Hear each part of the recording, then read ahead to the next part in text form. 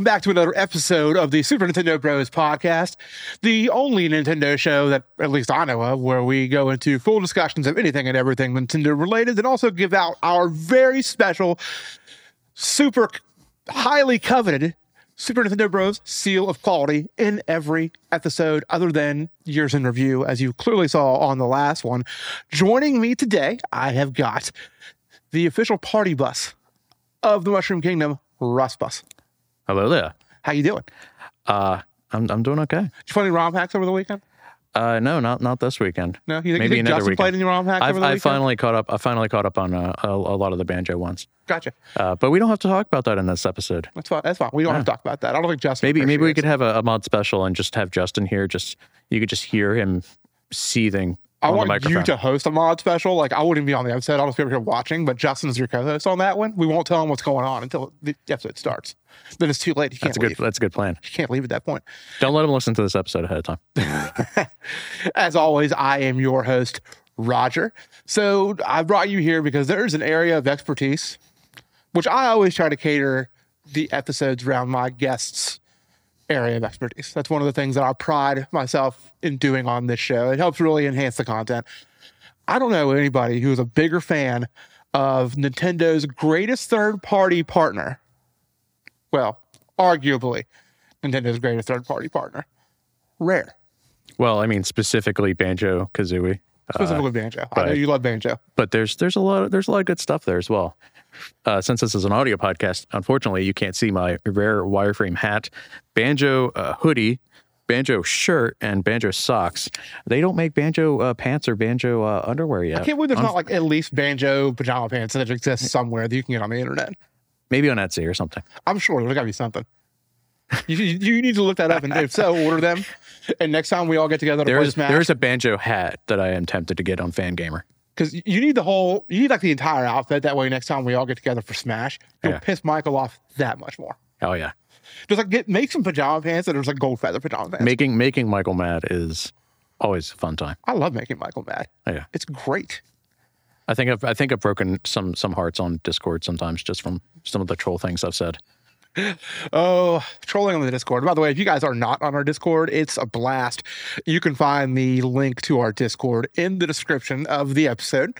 So I highly encourage all of you to jump in and participate, because we like throwing out hot takes. We like discussing Nintendo. We like discussing non-Nintendo. We just have a good time there, and we give each other shit, and it's fun. Yeah, and I like to talk about Sonic, ROM hacks, other things to myself. Things that Michael and Justin love, Sonic and ROM hacks. Yeah, one of those hot takes might be brought up in this episode here. Awesome. I'm going to call you out. Really? Yes. You're going to call me out? Yes. Okay. Are you prepared to call me out on something? Well, I wasn't really planning on calling you out, but I think I know what you're going to call me out on. Now, Okay. Now that you bring it up, I think I know exactly the hot take that I have. Well, just one. We got to keep it within the discussion. Well, it's fine, because it fits the topic. So it only makes sense that you are going to be the one to bring that up. Yeah. So today, like I said, we're going to talk about Rare. We're going to kind of bring you a history of the relationship between Rare and Nintendo. They unfortunately used to be, although they're on good terms, because Nintendo and Microsoft, they're buddies.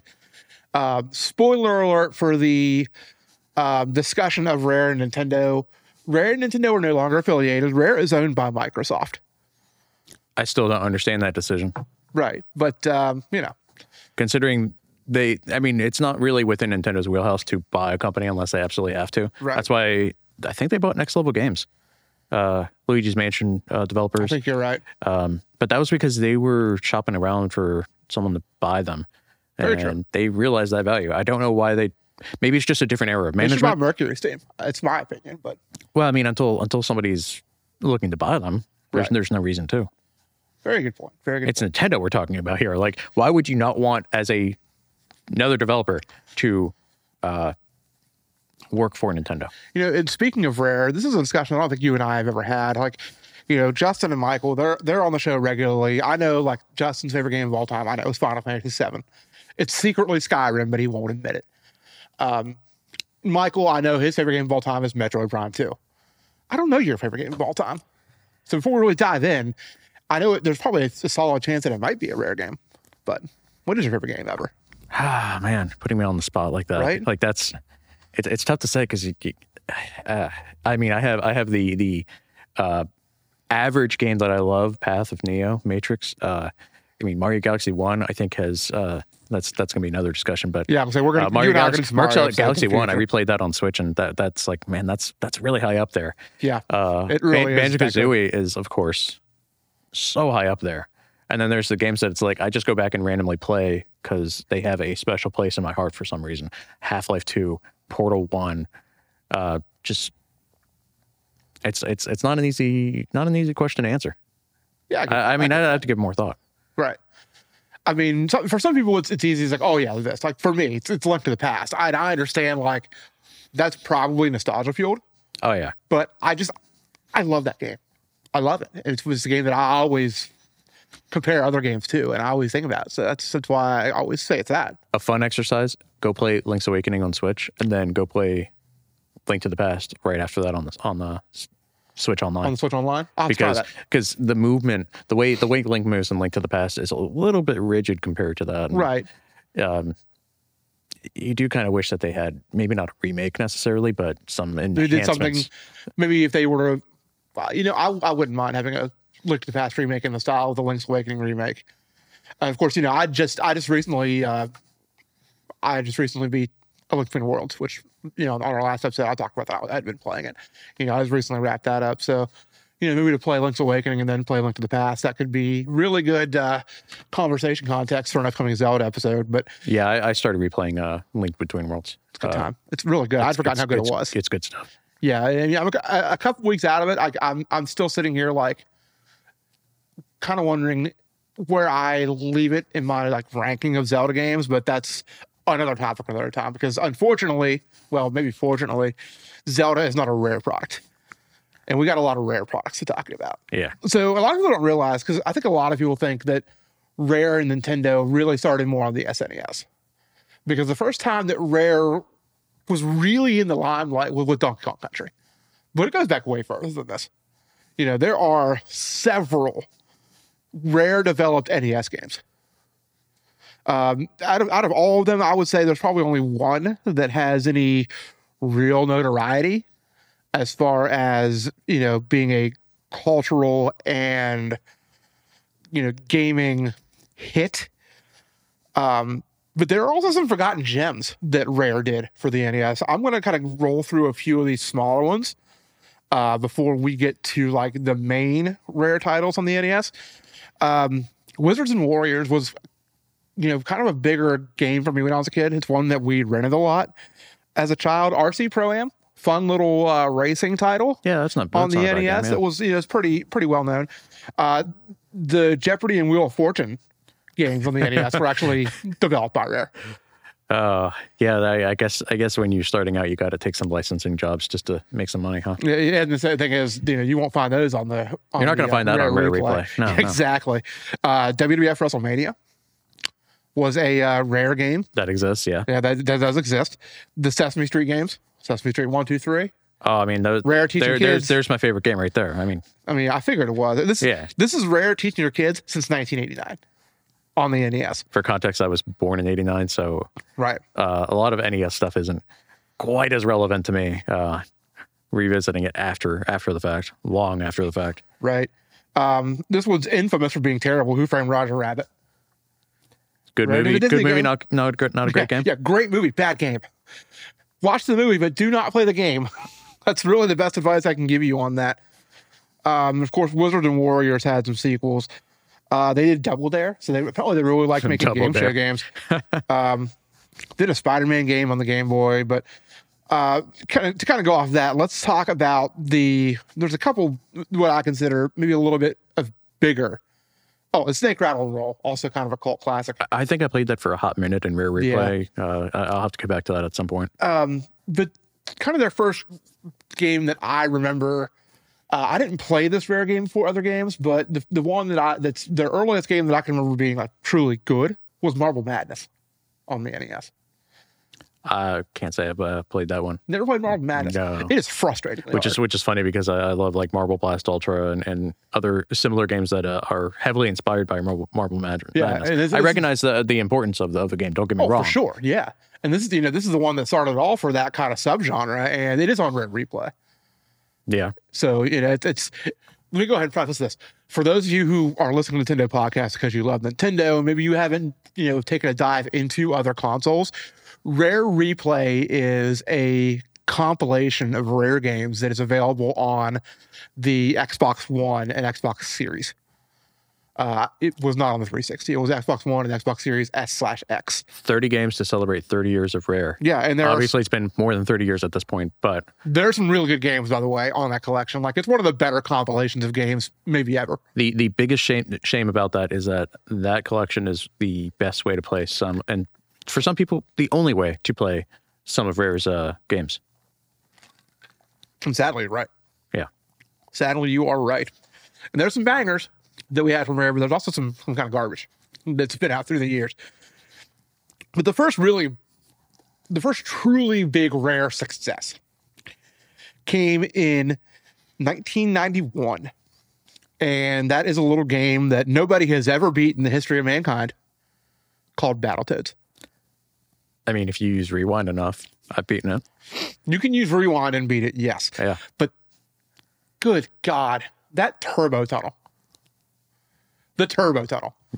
Good times. If you've never played Banjo, or not Banjo. Welcome back to the Banjo podcast. Yeah, well, welcome back to the N64 discussion that we're not even to yet. If you've never played Battletoads, so Battletoads is a 2D brawler. The best thing to compare it to would be like the Double Dragon games, or like in modern terms, or if you're looking at like more modern games, think of like Streets of Rage 4, which is available on the Switch. Scott Pilgrim vs. the World, River City Girls, games like that. This is or the Battletoads game that's on Xbox. Oh no, wait. Comparing it to itself isn't helpful. That game's wild, and I really want to play through that whole thing. I've played a little. It's a good time. Yeah, I played a little bit. It's crazy. It's nuts. Oh yeah, in a good way. But one of the things this game is known for is its high level of difficulty. Yeah, you can attack your friend. Yeah. In the game. So if you're going down the zip line early on in the game, you can just kick them off and they'll fall to their death. Oh, for sure. And that counts against you. That you don't have that many lives to start with. Yeah, and I think, and I know, like as a child when I was growing up, this is a game that I would rent a lot. But I could never get past the turbo tunnel, and I think that was the wall that most gamers got to on the NES was the turbo tunnel that they would never get past. It doesn't get better necessarily after that because you have this giant wheel. Yeah, it only gets harder. And that giant wheel, you have to press the exact right direction on the D-pad to go continue because the wheel kind of hugs the wall. Hey, we got to talk about. And then there was a pause music. And Michael, you might have to remove this because we might get a copyright strike. Do. I mean, you kind of just want to turn the game on and just pause it just for that music. Oh yeah. Michael, I don't know what the minute mark is on the podcast as far as recording is concerned, but just heads up, there could be a copyright strike. I'm going to text him right now, actually. He's probably got to edit this podcast, or maybe he won't have to edit it because people don't pay for this. Possible copyright strike. Check recording. But yeah, the game only got harder from there. So kind of go further into the pause music before I get back to Turbo Tunnel. Like, I kind of just want to turn the game on. In the age of YouTube, you don't have to do this anymore. But turn on the game, pause it, and just listen to the music. If there's one thing Rare is also known for besides the games, it's the music. Rare has great music. Shout out Grant Kirkhope. Grant Kirkhope, David Wise. Yeah. Graham Norgate. Which, they did a lot of the soundtracks for games like Donkey Kong Country, Banjo-Kazooie. As far as newer games are concerned, Grant Kirkhope did do the soundtrack for Yooka-Laylee. Impossible Lair. Yeah, and the Impossible Lair. It was more of a collaboration between like all of them, I think, on the Yooka-Laylee games. And then Grant also did Mario Rabbids and the sequel. I forgot he did the Mario Rabbids games. Yeah. So yeah, he's great. So the Turbo Tunnel. This basically forces you onto a vehicle in what starts out as a kind of a moderately at a moderate speed in an auto scroller that just gets faster and faster and throws multiple obstacles and ridiculous jumps, including jumps with obstacles at the end over bottomless pits. Yeah, some of them are kind of trolly. Like you'll see a ramp, you'll want to jump it, but you actually want to jump over the ramp, if I recall correctly. Yeah, because if you actually just take the ramp as you normally would, you die. You die. Or if you don't take the ramp and do what you're supposed to do, you die anyways because it's that fucking hard. And it's just that much more amazing when you see. Sorry, Justin, I'm going to mention speed run, but people do the turbo tunnel blindfolded because it's the same. It's the same pattern every time. How? Oh, yeah, that's the only way they want to do it is because they memorize the pattern. Like I can't even do. I've gotten through the turbo tunnel once. I can't say I've done it legit once. Yeah, I've done it once. I believe it was on. Did this game not get a release on the Wii Virtual Console? That's a good question. I don't know. I don't recall if it did. I feel like I use save states to get through the turbo tunnel. No shame. Shame. I don't really have much shame in saying that I played it on Rare Replay and that it has a built-in rewind feature. Right. So that's basically save states as well. Yeah, and if you have to use like the rewind feature or save states to get to the turbo tunnel, there's like no shame in that. Or any other part past that. Yeah, because like everything leading up to the turbo tunnel is just getting you ready for it, honestly, and then it doesn't get much easier from there. Moving off Battletoads, like it did get some sequels.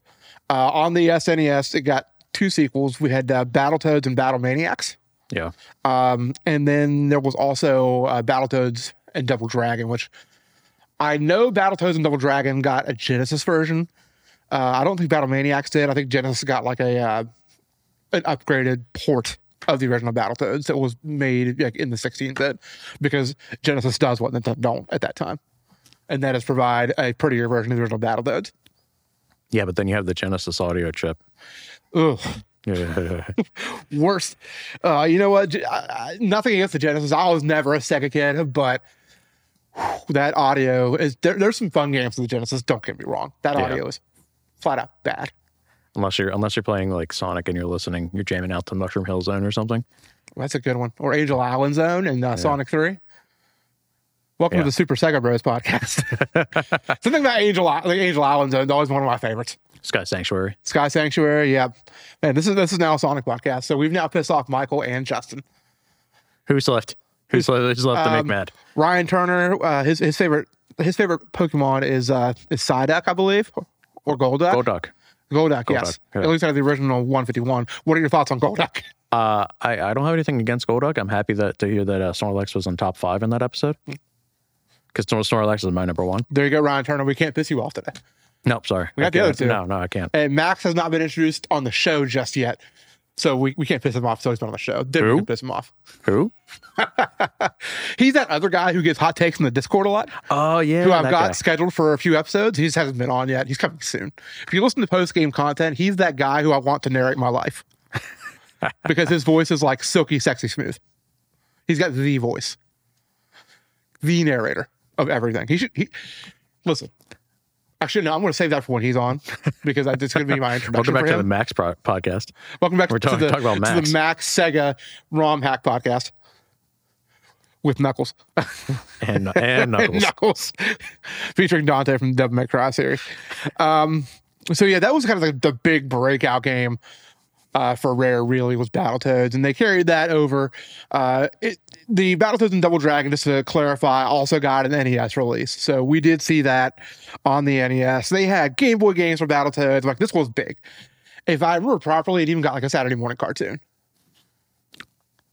Again, as a kid born in '89, I would not have known about that. I'm going to fact check myself on that. If you guys hear any strange noises in the background, I just want to let you know that one room away, Michael and Justin are smashing, and they're smashing really hard.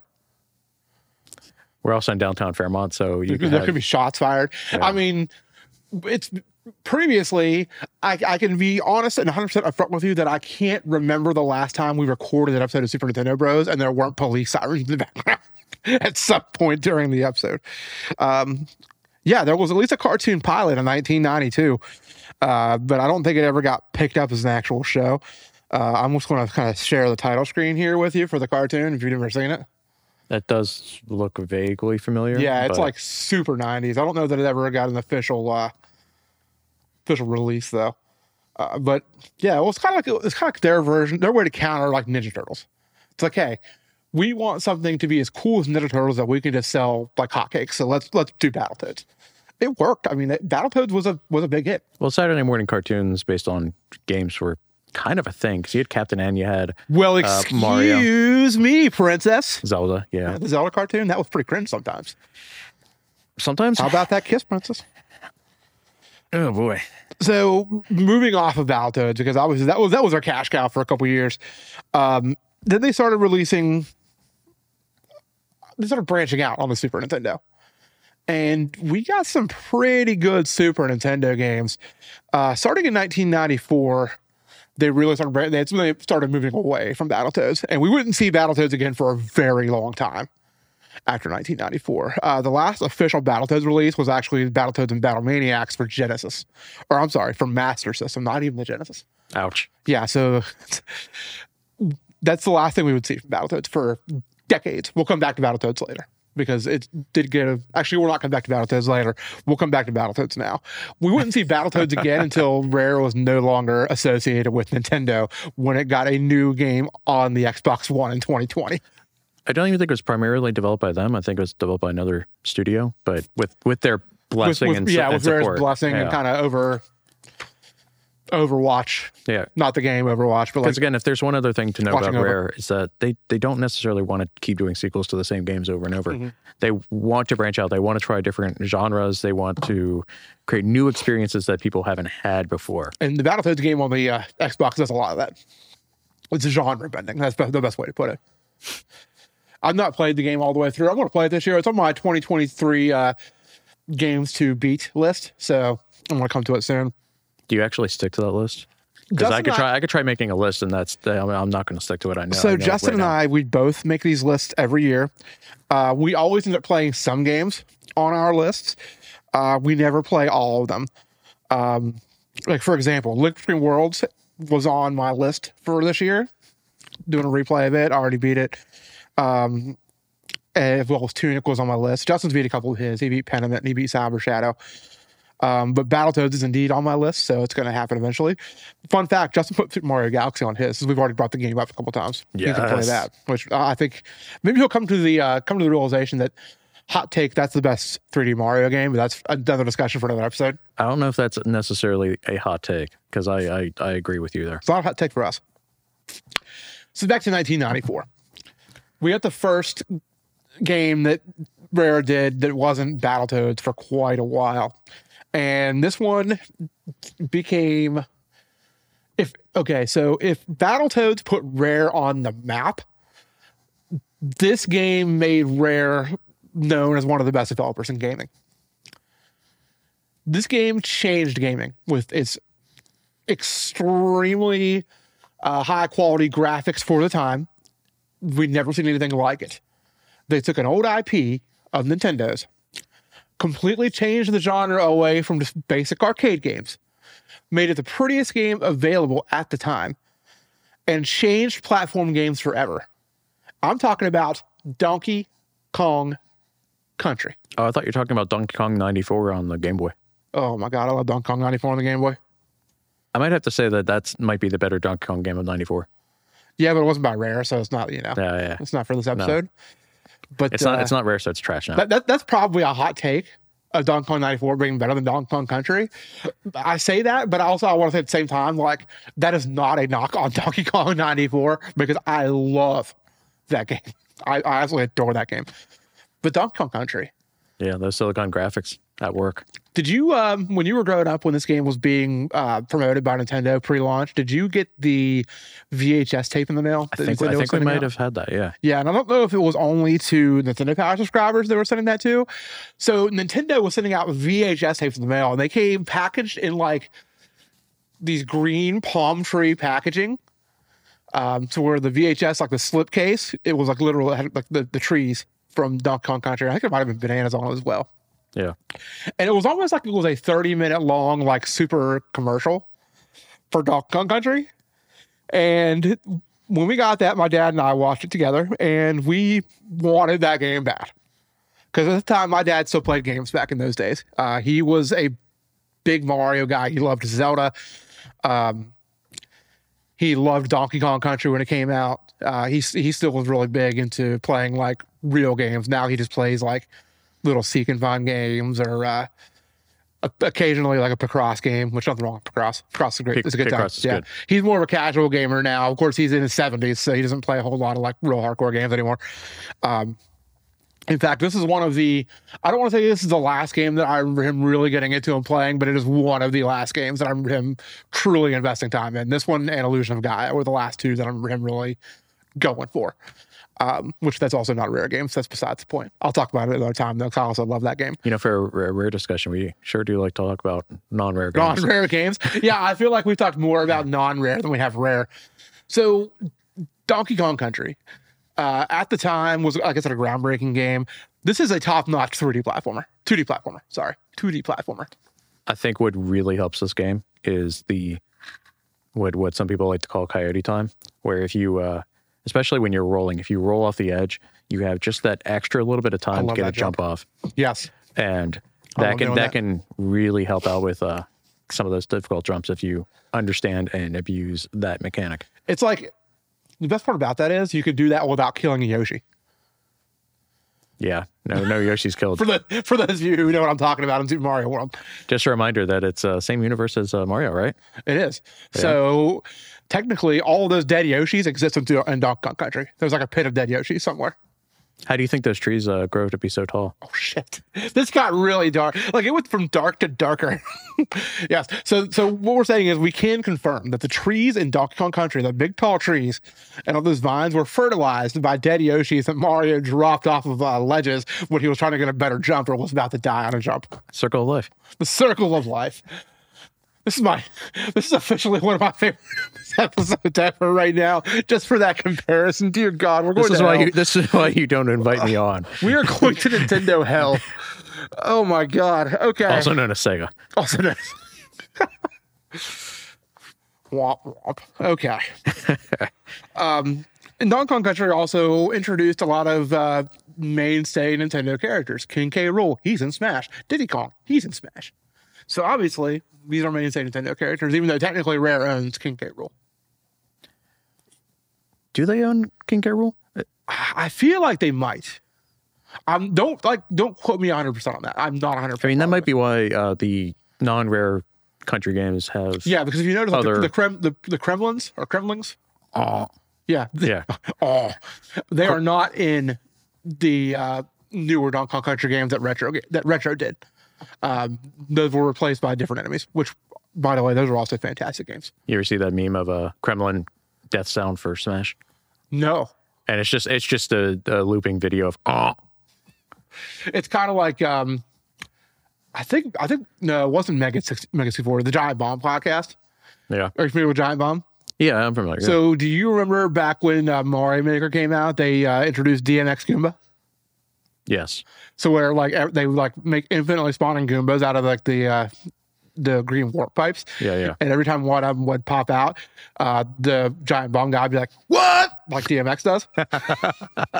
And really, and if you look, like they kind of have like the same like facial features as DMX. Rest in peace, DMX. DMX was awesome.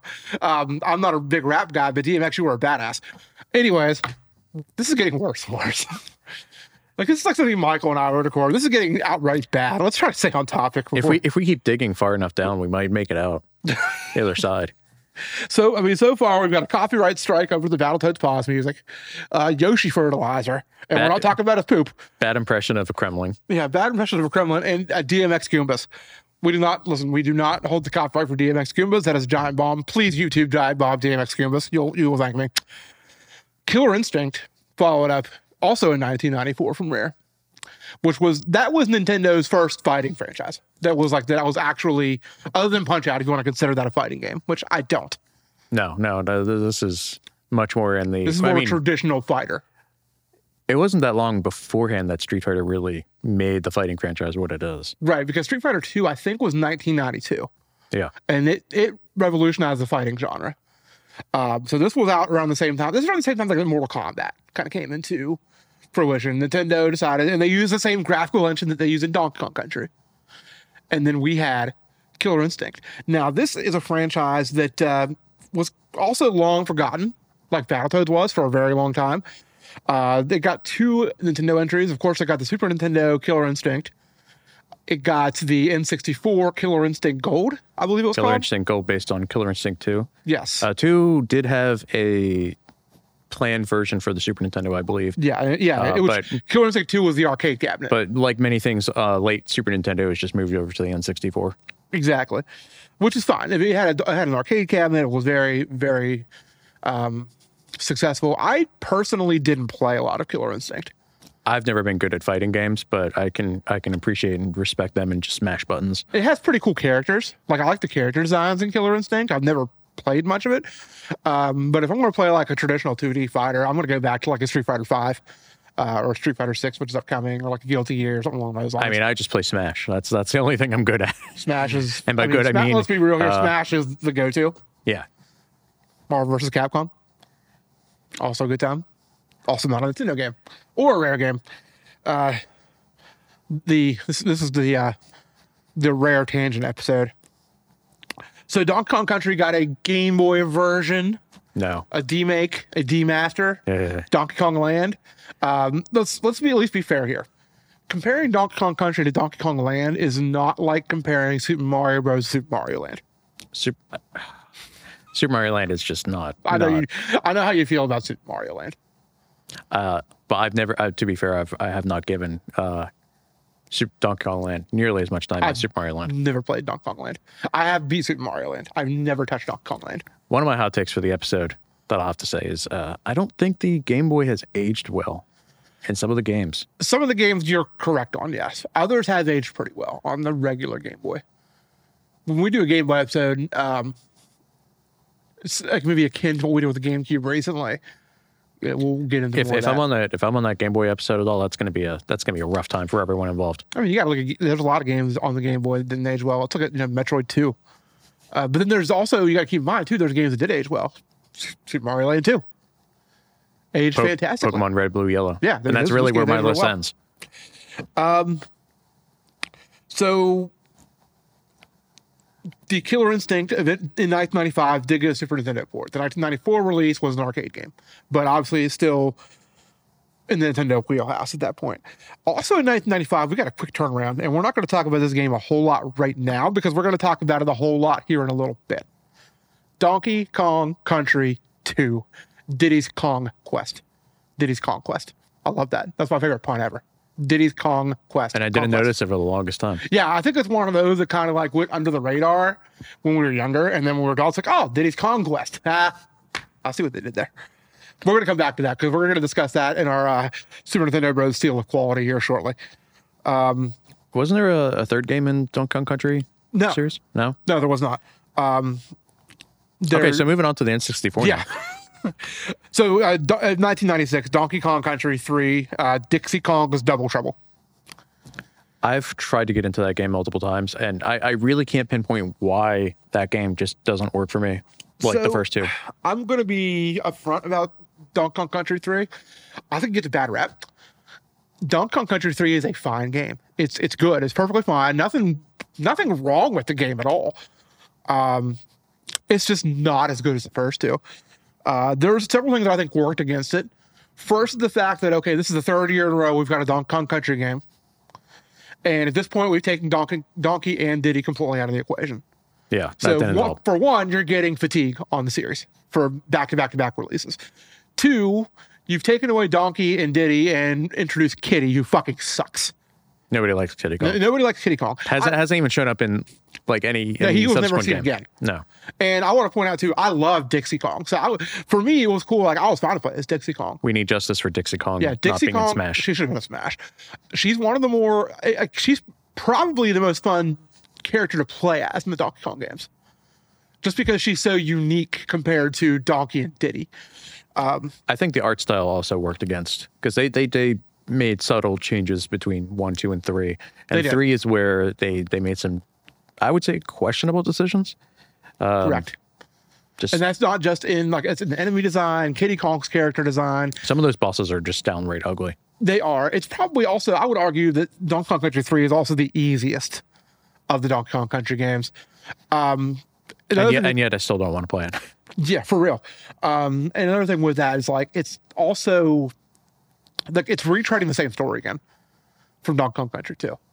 So Donkey Kong Country 1, Donkey Kong's bananas all get stolen. Donkey Kong Country 2, Donkey Kong gets stolen.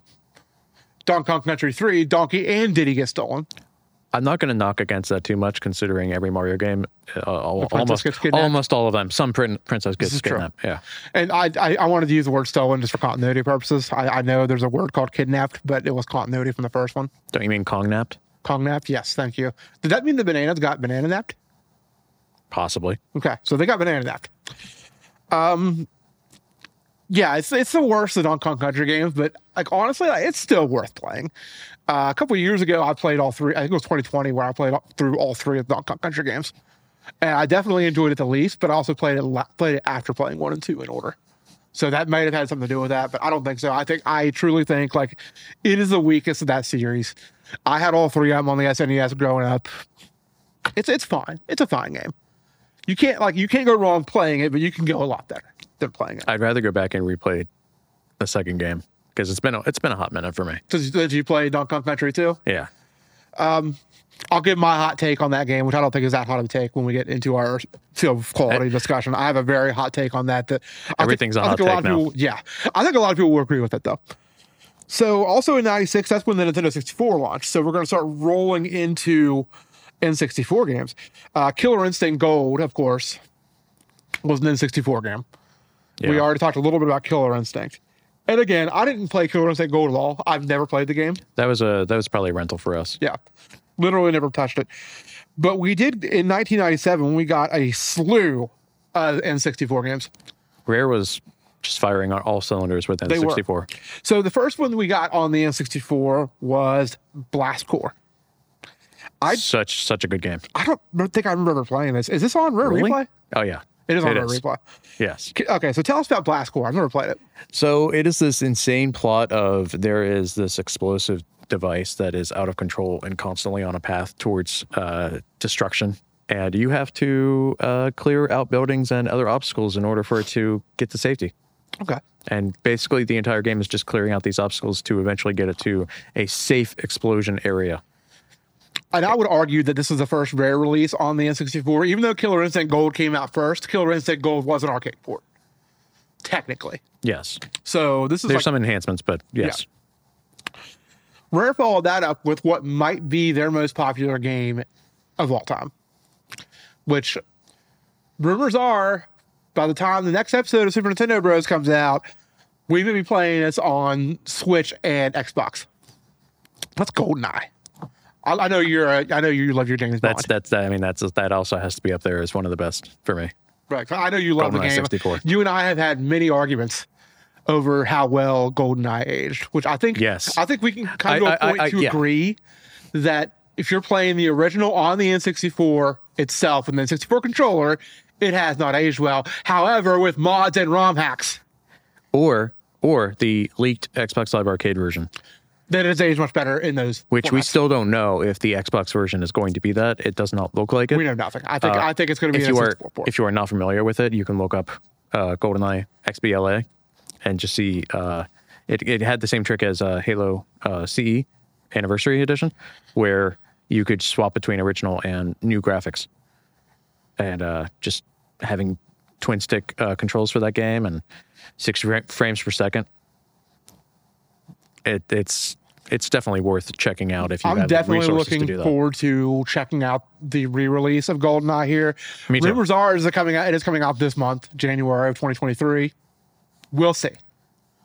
They're running out of January 2023, but this is the kind of game that you should. I'm running out of my patience on rumors, though. When the rumor mill no longer even bothers to say that Bloodborne is happening on PS5 or PC. Don't get me started on Twilight Princess and Wind Waker HD. I do this every episode. Let's not. Metroid Prime remake? Metroid Prime trilogy port? Yeah. Metroid Prime 4? Yeah, rumors are... I've just given up on them. You know what else came out in 1997 for the N64?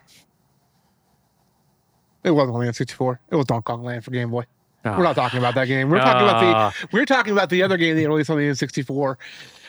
This is my hot take that I'm going to say. I know Justin outright just completely disagrees with me. I think you do too. Justin's going to beat down that door, come in here, and He is. flip the table. He's probably going to flip the table because he's on the other side of the wall, but he probably won't hear me because I'm not going to yell into the microphone. Diddy Kong Racing is better than Mario Kart 64.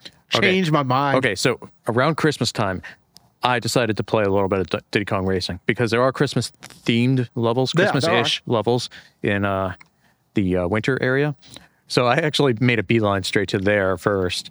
Went back to the first, like the prehistoric tracks, got some more balloons, and then went back and finished up everything except the boss. I can't say I agree. Okay. Your hot take made me play a little bit, but also because it was Just a Christmas couple. time. Speaking of, did you play the new Christmas level that came out in the Wave 3 of Mario Kart 8 expansion? Yes. Pass? Yes. That was a good time. Yeah. But that's not a hero there. Rare does a great job with the having Christmas in video games. This is not the only one. Yeah, because there are some cool Christmas levels in one of the next games. But I gotta say, no, you're wrong. The drifting mechanic compared to the multi-stage boost that you get in Mario Kart 64, no. If you drift for too long, you spin out. Drifting is no question better in the Mario Kart games. I'll Item agree with variety. Item variety is better. Yes, there's the gimmick of upgrading your weapons, but I feel like having 10 missiles that don't lock on versus one homing missile is a downgrade. There's weird decisions. I like the Diddy Kong Racing story mode, the boss idea. Yeah, the story time mode trials. is a strong suit. Some of those bosses are a bit unfair. And I like the fact that it does give you replayability in more than just the fact that, oh, this is a great game to play multiplayer. There's, Right. There are more single player reasons to go back and play Diddy Kong Racing than there are any Mario Kart game. I mean, you're out of line, but you're right. Thank you. Yeah. However, part of your hot take was saying that Mario Kart 64 just, what was it? Just not a good game anymore? No, it's not one of the better Mario Kart games as far as if you compare it to newer games. And I know that you got this. Well, you're comparing it to newer games, okay? But I also say Link to the Past is the best Zelda game. That's comparing it to all but 2 other Zelda games in existence. And we've talked about this on Discord, but it's a bit rough to talk about like the first 3D Mario Kart, which, I mean, there's one leg up on Diddy Kong Racing is full 3D. Mm-hmm. It was just sprites for the characters in. Right. I mean, there's maybe a dozen polygons for the racers in Diddy Kong Racing if you're not the main kart racer. But and don't get me wrong, I think Mario Kart 64 is a fantastic game. There's no denying that. But I'd rather play Double Dash or Mario Kart 8 or Mario Kart 7. I'm not taking the bait on Double Dash. I know you're not a big Double Dash guy. No. Double Dash is awesome. And I have a bigger hot take than that. But save it for another time. Not gonna do it. Take the bait, Russ. So one of the cool things too about Diddy Kong Racing that I wanted to bring up, it introduces for the very first time 2 characters that will become major players in Rare's library moving forward. Yep. Tipped up. Tipped up. And what's the tiger's name? Little Tiger? Him. Yeah. The Tiger and Tipped Up. Yeah. Gaming legends. I think, no, but to be serious though, I think Tipped Up was planned to be in some other game at some point. I think you're right. And that just really got repurposed into the, I'm going to guess the next game you're talking about. The first of these characters is Banjo, which is the next game that Rare launched. Banjo-Kazooie on the N64. And I know how much you love Banjo-Kazooie. And I think Banjo-Kazooie is a fantastic game. I think it is right up there with Super Mario 64 as far as 3D platformers is concerned on that system. I'm going to say it's better. That's honestly, it's hard to argue with that. It's a tough, I don't have a strong competition. argument against that. I think Banjo-Kazooie has a better time handling camera issues compared to Mario 64. I think, well, here's the thing. I think Super Mario 64 as a 3D platformer soared so that other 3D platformers could soar a little higher. Yeah. And I'm not saying that as to say, well, other 3D platformers are better than Super Mario 64 because most of them are not. Most of them are not Mario Galaxy. Right. Most 3D platformers are not as good as Super Mario 64, but it set the groundwork for other 3D platformers to come in and set the tone for what 3D platformers tend to be, and that's collectathons. So Mario 64 made it so that 3D platformers are amazing games. And then it got shaped by Banjo into the typical formula for that genre being a collectathon. To the point so that Mario has followed that. Other Rare platformers have followed that. Yooka-Laylee has followed that. Several other games. I mean, Yooka-Laylee is specifically. It's an homage to Banjo. Yeah. That's the whole reason that game exists. Mario Odyssey is, if you haven't played Banjo for whatever reason, and you have played Mario Odyssey, Odyssey kind of takes some inspiration in that sense because you're not kicked out of the level after getting every collectible. You're free to roam around. You have additional collectibles to get other than the main goober. Right. So, you know what Justin loves about Banjo-Kazooie? what's that? The dialogue. Ah, Yeah, where Yeah. literally it's just random like grunts and animal noises. Yeah, Justin loves that. He talks about how much he likes that all the time. Great voice acting. fantastic voice acting. Fantastic voice acting. Come and have a go if you think you're hard enough. That's Mumbo Jumbo. Ekum Bokum. You go Bokum. Then you got Grunty. Omanaka. Grunty's a great villain. Yes. Grunty's a fantastic villain. The next game that Rare released was based on the other of the Diddy Kong Racing characters that got their own franchises. This was actually a Game Boy game. There was a really cute little squirrel in Diddy Kong Racing. His name was Conker. They had already announced an N64 game for Conker. Conquer 12 Toes. 12 Tails. Conker's 12 Tails. So Conker's this adorable looking baby squirrel. It's adorable.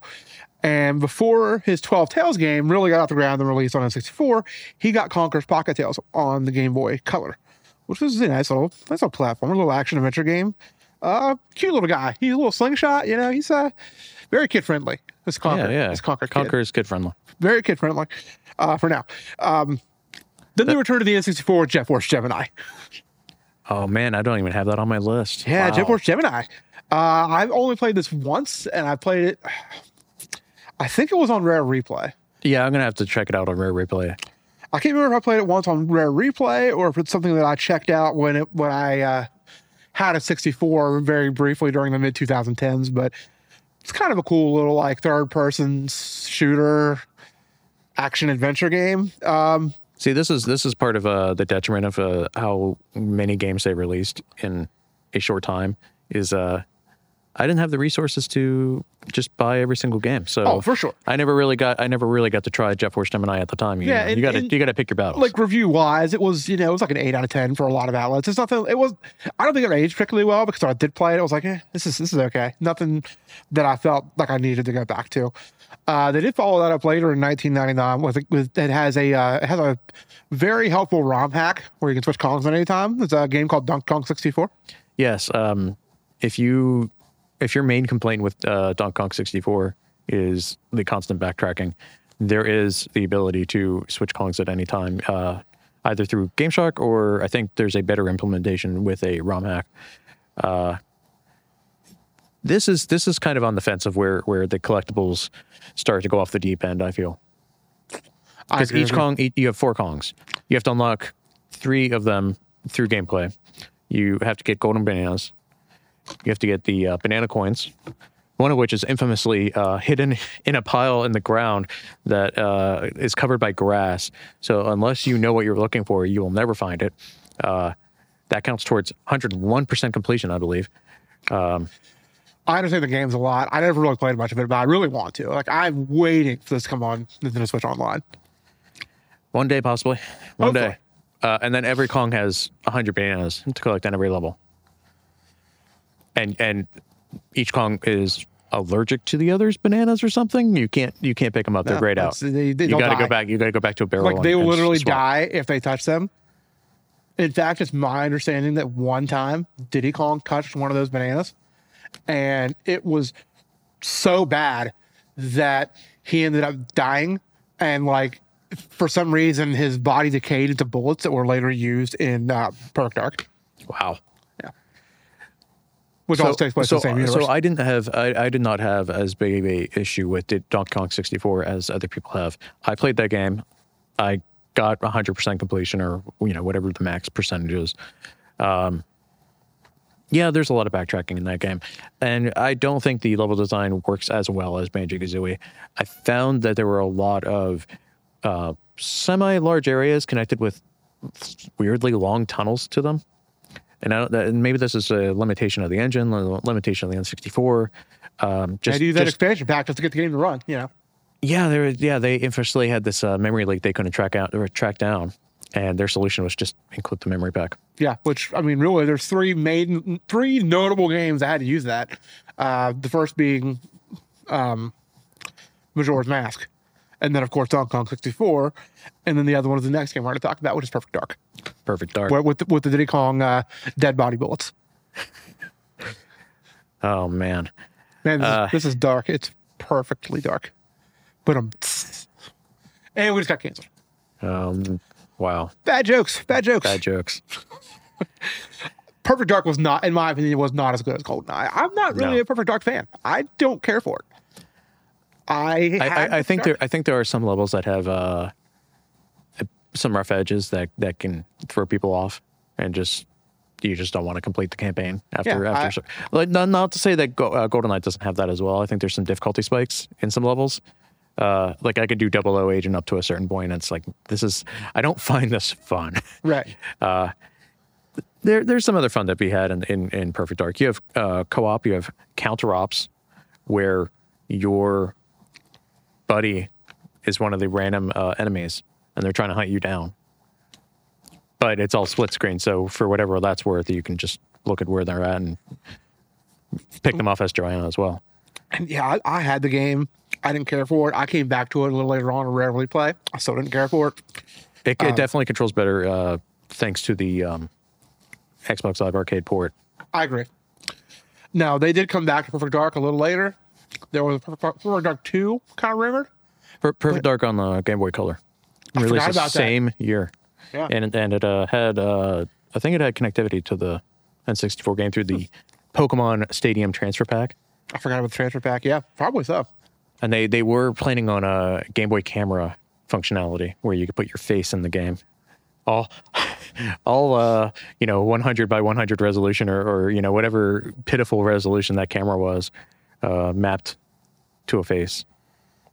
The next Rare game was Mickey Speedway, or not Mickey Speedway USA. That was a Game Boy game. It was, where did that go? Yeah, Mickey Speedway USA on the N64. Did a little licensed game. That exists. Yes. Yeah, it exists. It wasn't. I would assume it's a decent game. It is not as good of a kart racer as Mario Kart 64 or Diddy Kong Racing. I would assume it has to be at least decent because it's using the same it technology. used the Diddy Kong Racing engine. Yeah. Yeah, I'm sure it's fine, but didn't really take off. Like, yeah, it's fine. Then we got Banjo-Tooie. I never played Banjo-Tooie. I know I got a little dark at the beginning. So I played maybe the first hour. Yeah. And spoilers. Bottles dies. Bottles, rest in peace. I mean, not really if you played through the rest of the game, but this game just doesn't do it for me as well as Banjo-Kazooie. No, as much as I love the first game, this game. So the first Banjo-Kazooie really excels at having kind of these sandbox areas. You can pretty much understand the layout just from walking around, and by walking around, you'll naturally get jigsaw pieces. The notes kind of guide you along the level. This game literally puts notes in bundles because they just kind of throw them away as a collectible. Like, yeah, you still need them, but who cares? This is the other side of the tipping point from Donkey Kong 64, where collectibles now are just kind of, okay, well, we got to fill it up with something. Yeah. And the level... So they're padding the gameplay at that point. Level design, I don't think is as strong. You can go around for a half hour or an hour in a level and not collect any jiggies because the requirements for jiggies are now much more involved. Some of them require you to go between multiple levels in order to get one. Right. And, well, I mean, backtracking can be kind of nice, but in Banjo-Kazooie, it was kind of nice that you could just go to a level, get pretty much everything. I think there's one or two levels that are an exception, and you could be done with it. You can move on to the next one. It was a good pace to just keep going forward. Following Banjo-Tooie, we had the final N64 release by Rare. we've got the return of that cute little squirrel, that cute, family-friendly, kid-oriented squirrel that is no longer family-friendly or kid-oriented. It is now definitely a game for adults only. Conker's Bad Fur Day, which at that time for a console game was hard to believe it existed, especially on a Nintendo system. What's funny is the Xbox version actually bleeps some of the curse words. That were not censored. You would think it'd be the opposite way, but nope, not one bit. When one of the first bosses in the game is called the Great Mighty Pooh, which is a giant sludge pile of poo that had his own song that I'm not going to play because we already have one possible copyright strike on the episode from the Battletoads pause music. Two things I got to say about that game. First, they realized that with Conquer 12 Tales, they were getting a little too similar with Banjo-Kazooie being a cutesy sort of family-friendly platformer, so they had to pivot. I don't know what percentage completion they got on that before they pivoted away.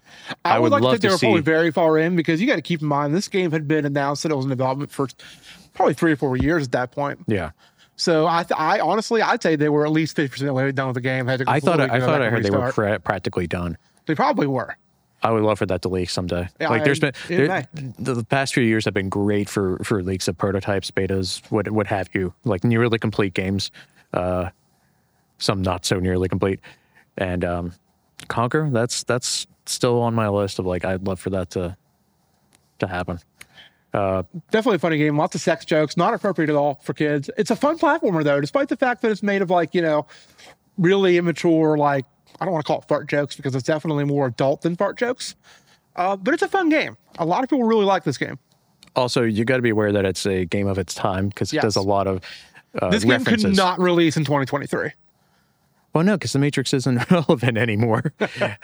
Alien might not be that relevant now. And the content that would be considered very taboo at this point, as far as jokes that you shouldn't make. Political correctness. Not as much those with the cultural references, though. I mean, just don't play this with your parents, like. Right. But yeah. Don't bring your 6-year-old around and say, okay, buddy, we're going to play Conquer today. I can't say for certain whether I would suggest the N64 or the Xbox version. Right. One or the other. They're both available on Xbox, technically. The N64 version is on Rare Replay, and then the Xbox version is... Conquer's... Live and Reloaded. Yeah, I never played that version. I played both versions. Yes, the Xbox version looks nicer. It does have this joke at the beginning of, oh, well, we're doing a remake, and you're changing things on me? Okay, you get this one thing at the beginning, and then don't do any more of that. Which is kind of the basis for a... Banjo X game that they tried to make on the Xbox.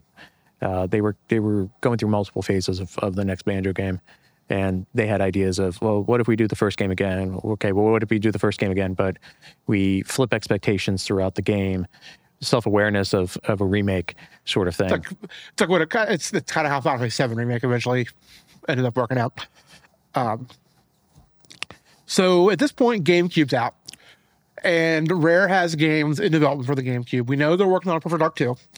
And we know they are working on... there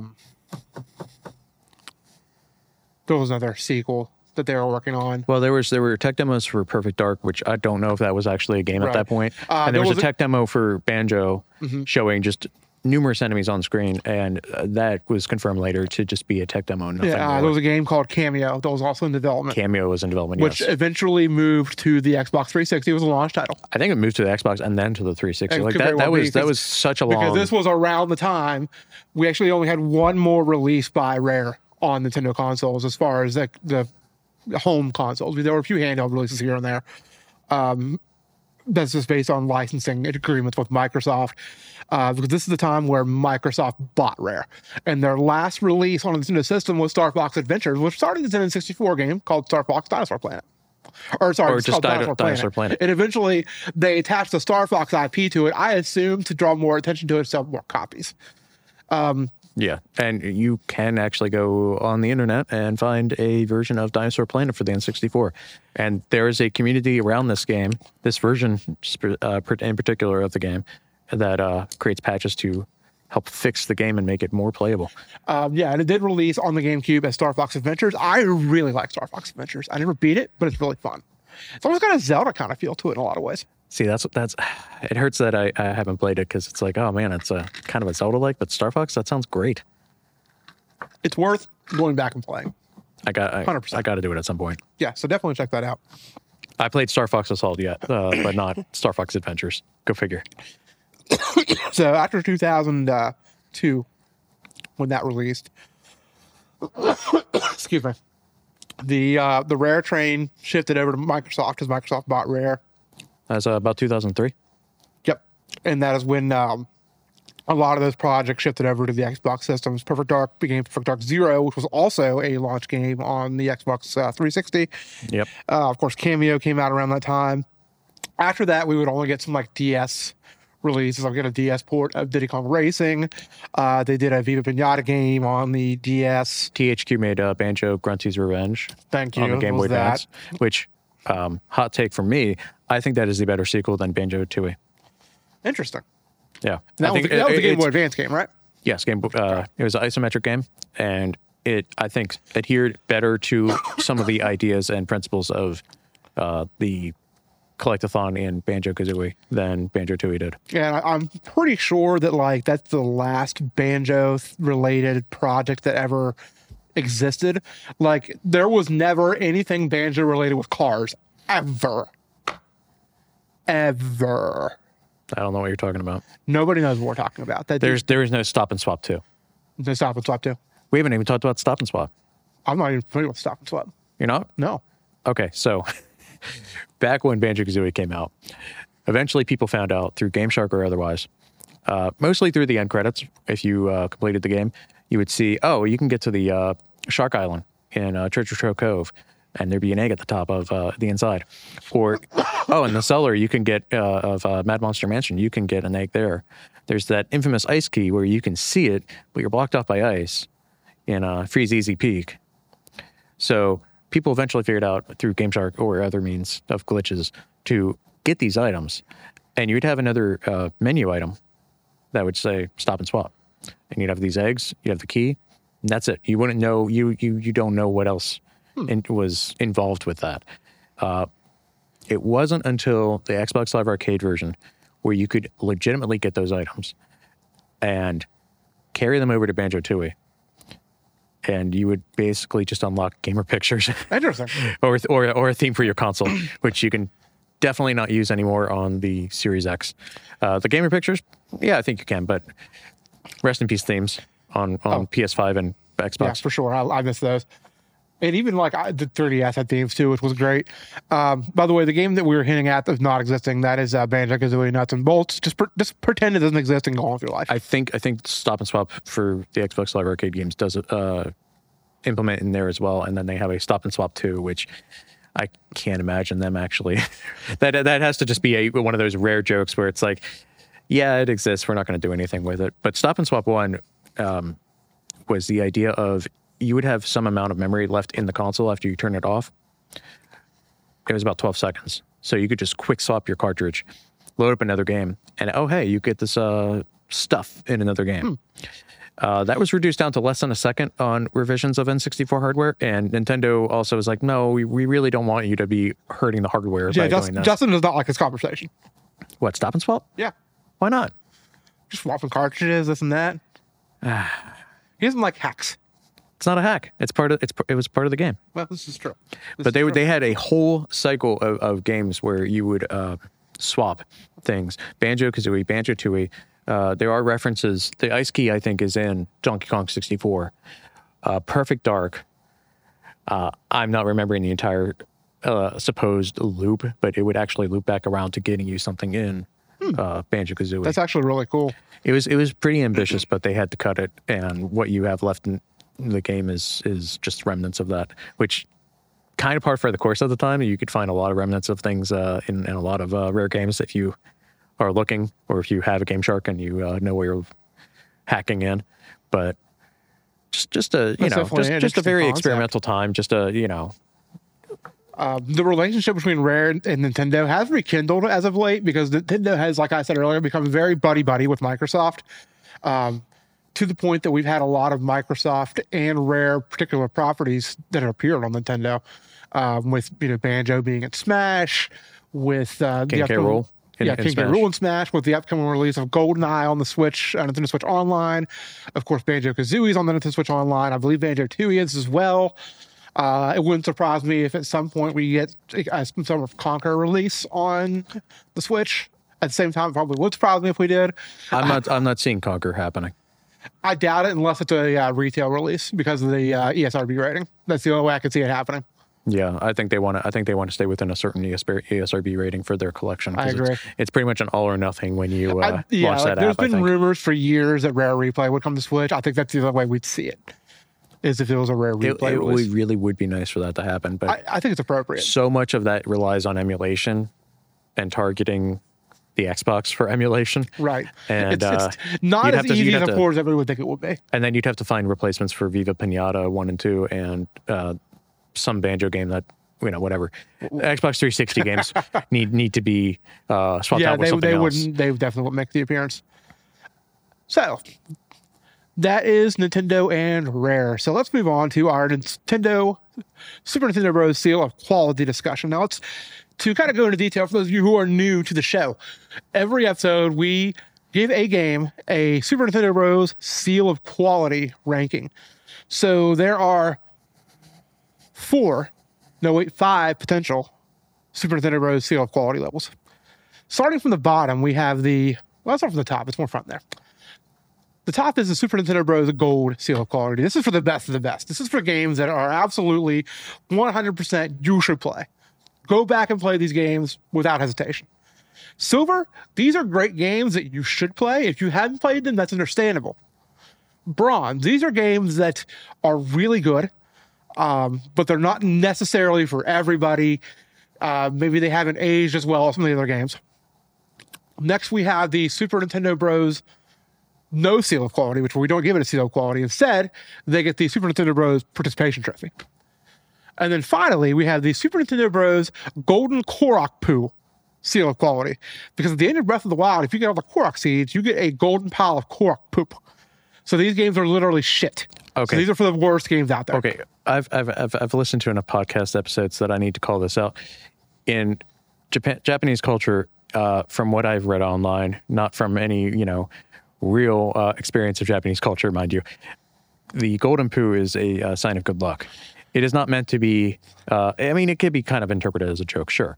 But it has some significance past that, and it doesn't translate well to the US. We give these games that Golden Korok Poo Seal of Quality, as in, you fucking suck. Good luck on the next title you release. I do like that pivot. Yes. Donkey Kong Country 2. I'm going to kind of give my pitch first, because this is, for those of you out there who have listened to my old podcast, Gurus of Gaming, we've discussed this at length on that show. I think I've discussed it on this show. In my opinion, and I'm going to preface it with this, if you were to hold a gun to my head and say, hey, if you're going to a desert island, pick a 2D platformer, I'm picking Super Mario World.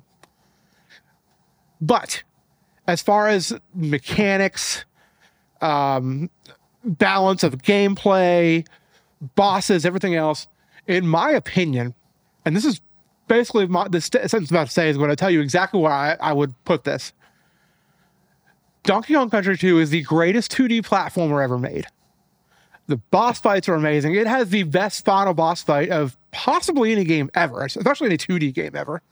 I can't think of a better final boss in any kind of platformer than the King K. Rool fight in DKC 2. Love it. It has great difficulty that balances and moves with you the better you get at the game, and the further you get in, the harder it gets. Soundtrack is out of this world. My only complaint about the game is one of the final levels with all the thorns, which, I can't remember the stage right off, but that stage is fucking impossible, and you're going to play it over and over and over again. But there's definitely places where you can go back and stock up on extra lives and come back and try again and again. And all the while you're dying constantly in that stage, you get to listen to amazing music, at least. Sticker Brush Symphony. Sticker Brush Symphony. That's all you really need to know about DKC 2. My opinion, personally, is that Donkey Kong Country 2 gets a very coveted and rare gold Super Nintendo Bros. Seal of Quality from me. You just had to add one more pun into this podcast, didn't you? Wow, that was totally unintended. And nice. Oh, nice that catch. wasn't. That was unintended. But you put emphasis on that. Come on. Well, that's because to date we've only given out one gold seal of quality, and that was the Super Smash Bros. Ultimate.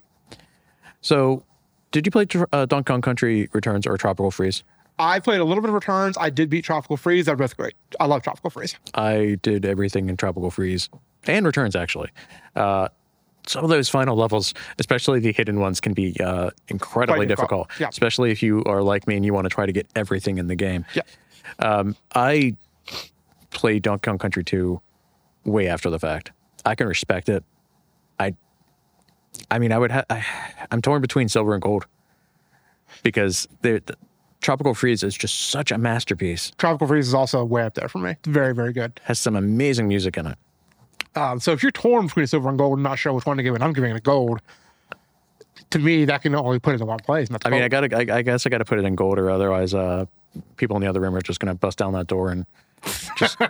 Well, you said you were torn between silver and gold, so you're like kind of halfway between. Not gold. So if you're going to put it on an average at that point, it's going to be a gold. Right.